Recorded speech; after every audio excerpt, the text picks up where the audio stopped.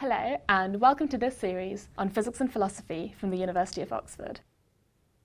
Time is an illusion, lunchtime doubly so, as Douglas Adams famously wrote. Time is a concept that has always fascinated us. It can flow like a river or trickle like a stream. On a busy day, it seems to rush past us. Yet as we wait for a bus, a minute can take forever. But what exactly is time? Is it an absolute flowing entity? Or is it simply a relation between when you put bread in the toaster and when toast pops out? How we view time has profound philosophical impacts on the way in which we approach science. I am Ankita Anirban, and I am speaking to Professor Frank Arntzenius, Sir Peter Strawson Fellow and Professor of Philosophy at University College, Oxford. Professor Arntzenius holds undergraduate degrees in both physics and philosophy and a PhD in the philosophy of science. His research interests are in the philosophy of physics and decision theory. His book, Space, Time and Stuff, was published in early 2012. In this, he discusses a number of ideas about the structure of space and time. So, was there time before the universe started, for example, with the Big Bang, or did time come into existence with the universe? So my answer is basically, no, there was no time before the Big Bang started, but it depends on the details of general relativity, that answer.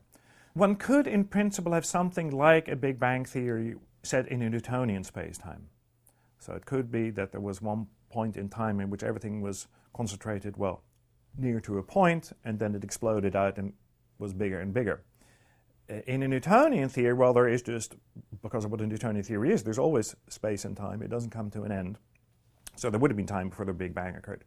But general relativity is quite different because it says that the structure of space and time depends on the matter that there is. They're interrelated. In particular, there's curvature where there's matter. And in particular, if you look at general relativity, at how presence of matter affects the structure of space-time, what you find is then that as you go back closer and closer to the Big Bang, the matter gets closer and closer together and produces a stronger and stronger curvature. And in fact, the more closely you get to the Big Bang, the curvature gets bigger and bigger, and then if you then try and extrapolate it backwards to this moment at which the Big Bang occurs, you find that the curvature goes to infinity, which really means it makes no sense. That's to say, there couldn't have been a space-time fabric that satisfied the standard equations of general relativity plus all the matter in the universe concentrated at a single point, because the curvature at that point would have been infinite. That makes no sense. So the answer, we have a good reason to believe that there was no sense to be made of space and time at the moment that supposedly all of the matter was literally at a point. So it's wrong to think of the Big Bang starting at a point. Rather, the right way to think of it is space-time has a finite size. There just is no space-time at the moment at which the Big Bang singularity occurs. Or to put it another way, you cannot, while satisfying the equations of general relativity, extend space-time beyond the Big Bang.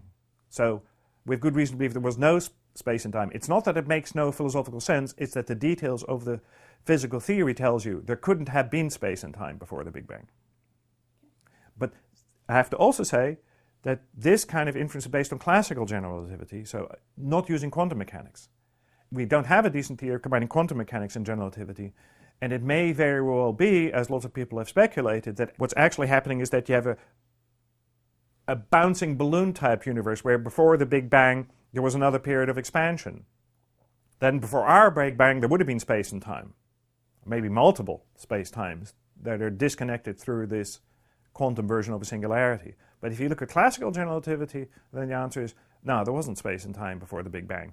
But who knows what will happen when you apply quantum mechanics to that? That's hard to say. Could you please explain the difference between absolute time and relational time? Relational time is the idea that there is no such thing as space and time as an object that's separate from matter and fields that live in this space and time. All there is are relations between events of the form, this event was 5 seconds later than that event, or this event was 5 meters distant from that event. But one should not understand on the relational view, when I say this event occurred 5 seconds after that time, I shouldn't think that that's true in virtue of the locations in time that they occupy, because there is no such thing as time. There are merely relations between events, just like there could be a father-son relationship without there being a space in which these things occupy the father position and the son position. at first sight, it seems like a bit of a strange debate to non-philosophers. Even though I've said, explain what the distinction is between the two, you might think, I have no clue what this guy is talking about. What is the distinction between saying that there is space and time or saying that there's merely a relation between events? But here's a way in which you can understand the distinction. In fact, let me talk now about the relational view of space. If you thought that all spatial relations between, let's say, objects at a particular time, like a particular distance, were due to the positions in space that they occupy, then there would be a big difference between the world that is the way it is now and a world which is just like the current world, except that everything is shifted 5 meters to the right, because they would occupy different positions in space. The distance between everything will be the same if you shift everything 5 meters to the right, but the locations that they occupy in space will be different, so it will be a different universe. On the other hand, on this view that I called relational, there will be no difference between the two, because on the relational view is all there is spatial relations between things. There isn't in addition this space where objects occupy locations in space, so those two worlds would count as the same. So in that way you begin to get a bit of a grip. You can get an even better grip if you think about the following question. Think of the issue as to whether it could be that the entire universe is rotating in space. On the absolutist view, well, there's a real fact of the matter. Are these things moving through space or are they not moving through space? If they are moving through space, they could be rotating through space. On the other hand, the relational view, it makes no sense for the entire universe to be rotating, because if the entire universe is rotating, all the distances would be preserved. So if you somehow thought that it makes no sense at all to speak of the entire universe being rotating or not, if you think that's a completely illegitimate, ununderstandable, silly question, then you're probably a relationist. If, on the other hand, you think, well, it could be that the universe is rotating, I'm not quite sure how I would know it, but it could be that the universe is rotating, then you have an absolutist view of space. So that's a way of explaining, trying to get across what the difference is between those two views. One consequence of absolutism is it makes sense for the universe to rotate. A consequence of the relationist view is it makes no sense to say the universe is rotating. So what are the arguments for the idea of absolute time, and what are the arguments for the idea of relational time? For a long time, the tradition in physics and in philosophy was to believe that there is such a thing as space. When Newton talked about motion, he meant motion through space. He didn't mean change in relative position, change of distances. He meant motion through space. On the other hand, Leibniz, but he didn't have many followers, thought that no, all there was distance between things, and it didn't make any sense for the entire universe to be rotating. And then Newton responded to Leibniz by saying, well, look, but we can tell whether things are rotating or not. If you spin water in a bucket, you'll see that it's rotating by the curvature on the water surface, but it's not moving relative to the bucket. It must be that the reason why the water has this curved surface is that it's moving relative to space. For you, Leibniz, who doesn't believe there is such a thing as space, this makes no sense whatsoever, so clearly you're just wrong, because there is a difference between a rotating bucket and a non-rotating bucket, and we can see it in the curvature of the water. Mach responded to that by saying, yes, that's right, but what matters is not the rotation of the water relative to the bucket. I agree that there is no relative motion between the water and the bucket, but the reason why the water surface is curved because it's rotating relative to the stars. So Mach maintained a relationist view. Einstein, by the way, was very much influenced by this, even though later on it turned out his theory wasn't really a relationist theory, his theory of general relativity. What is really interesting is that ultimately somebody here in Oxford called Julian Barbour and collaborators have developed a relational theory that makes quantitatively precise Mach's idea about curvature of water being due to rotation relative to the stars, or rather the other objects in the universe. What is a really interesting and rather surprising fact is that Barbour has pointed out is that we can even make sense of the universe as a whole rotating or not. Roughly speaking, if you take a water balloon and rotate it, just like the Earth, it will expand along the equator because of the centrifugal forces, or rather the centripetal forces that are needed to keep the water in place. Similarly, if the entire universe were rotating, and if the entire universe, or at least the matter in it, had a roughly spherical shape, it would bulge at the equator. Now, the universe doesn't consist of a bunch of spherically distributed matter, but the analogy in general relativity can be tested, and it turns out that if you do that experiment, that within very, very large degree of accuracy, we have evidence that the entire universe is not rotating. which a lot of people have claimed supports this relational view, because after all, the relationist says it doesn't make any sense for the universe to rotate, so no surprise that the entire universe is not bulging at the equator, or the analogy of that in general relativity. But I don't think this is a telling objection, since the substantivalist or the absolutist can also explain this. In any case, the upshot of it is that it's still an unresolved issue. I happen to be a substantivalist or an absolutist, but I think it would take a bit long for me to explain why I'm an absolutist. But suffice it to say that it's still a live debate amongst philosophers and physicists as to whether the relational view is right or whether the absolutist view is right. And do you think that time can exist without events occurring, or do we need things to be happening to measure time around it? I am actually an absolutist, so I don't think that time is merely a matter of change. I think, no, there is time, and even if there were no events, there could still be time.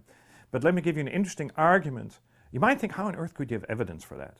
So there's an interesting argument by the philosopher Sidney Shoemaker that imagined the following thought experiment, where people said, how on earth could you ever have evidence that there's time without events happening? He gave the following thought experiment. He says, look, suppose that you live in the following universe, admittedly rather bizarre universe. The universe is divided, let's say, into 3 different parts. And the following bizarre thing happens. For a period of 1 year, let's call them regions A, B, and C. In region A, 10 years stuff happens like normal, and then 1 year, all the events freeze. Nothing happens. Things stay exactly in their position. In region B, this happens every 13 years. And in region C, it happens every 17 years. So if you're in region B, you see every 10 years, you see region A freeze for a year and then move again. Similarly, you see in region C, everything freeze every 17 years. You don't, of course, notice anything in the 13th year when you're freezing, because you're also frozen. Nothing happens. But the people in 17 or in 10 see you freezing, or if you think, oh, I don't want to be frozen, you move from region B to C, then you see region B freezing. Okay. So we could clearly have evidence that this is the case. It's a bizarre world, but we could have evidence that that is the case. But once we know that A freezes every 10 years, B freezes every 13 years, C freezes every 17 years, we can immediately figure out that once in every 10 times 13 times 17, which is, I think, 1,391, it doesn't really matter what it is, but you multiply 10 by 13 by 17, we can figure out that every, whatever it is, 1,391 or so years, the entire universe will be frozen. So there are no events. But we also have good reason to believe that time will continue, because when part A freezes, it's not as if time stops, because things keep happening everywhere else. When region B freezes, it's not as if time stops. It seems that we have at least some reason to believe, no, it's not like time stops when the events everywhere stop. It's just that once every 1,391 years, the entire universe comes to a standstill, so there are no events, but time doesn't stop. So he said, this is how we could have empirical evidence that there can be a flow of time even when there are no events occurring, because everything is frozen. That's merely a thought experiment. The reason why I believe that, in fact, this is true of our universe, even though I also believe that, in fact, there never will be a moment in which there are no events occurring, is a bit more complicated. It has to do with these arguments for absolutism. But surely against this zone A, B, and C argument, you could argue that the only reason we know that time stops for a year in zone A is because there are things happening in zone B and C. So you have those observers to note that everything's frozen. Surely if in the 1391st year, if everything was frozen, then what would it mean for time to go on? So clearly we can't have direct evidence for this, because if we're assuming that everything is frozen, that means that we're not gathering any evidence. And here's where philosophy begins to matter a bit for how you solve these kind of problems. So how do we think in general you solve problems like that? There's lots of things that we don't directly observe. We don't directly observe electrons. We don't directly observe genes. We don't directly observe very distant parts of the universe, but we have theories about it. So in general, we solve problems like that, and we have to do this in science all the time. We have to form opinions about things that we don't directly observe, can't directly observe, or haven't observed, by forming a theory and confirming or disconfirming theories. How do we do that? Well, the general strategy is we believe that the simplest explanation of those things that we have observed is likely to be true, or is likely to be approximately true. And the simplest theory in that little example, the simplest theory, it seems to me, about the ABC region universe is that time keeps flowing.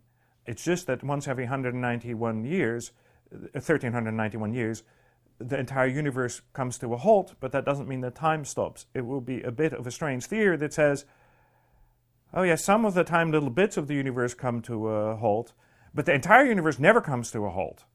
No, just once every 1391 years something really strange happens to time. It just sort of, it's not that the universe freezes, it's just that time comes to a standstill and then it starts to pick up again. In fact, it doesn't even start and pick up again, it just flows through continuously, but once every 1391 years we get an exception to the theory that says once every 13 years this region comes to a halt, once every 19 years this comes to a halt. So generally you give such answers, it seems to me, by looking at what the best theory is of the things that we have observed, and that can very often give us good reason to believe certain things about things that we haven't observed, including that there is time when no events occurring. Thank you very much, Professor Arndt Zenius.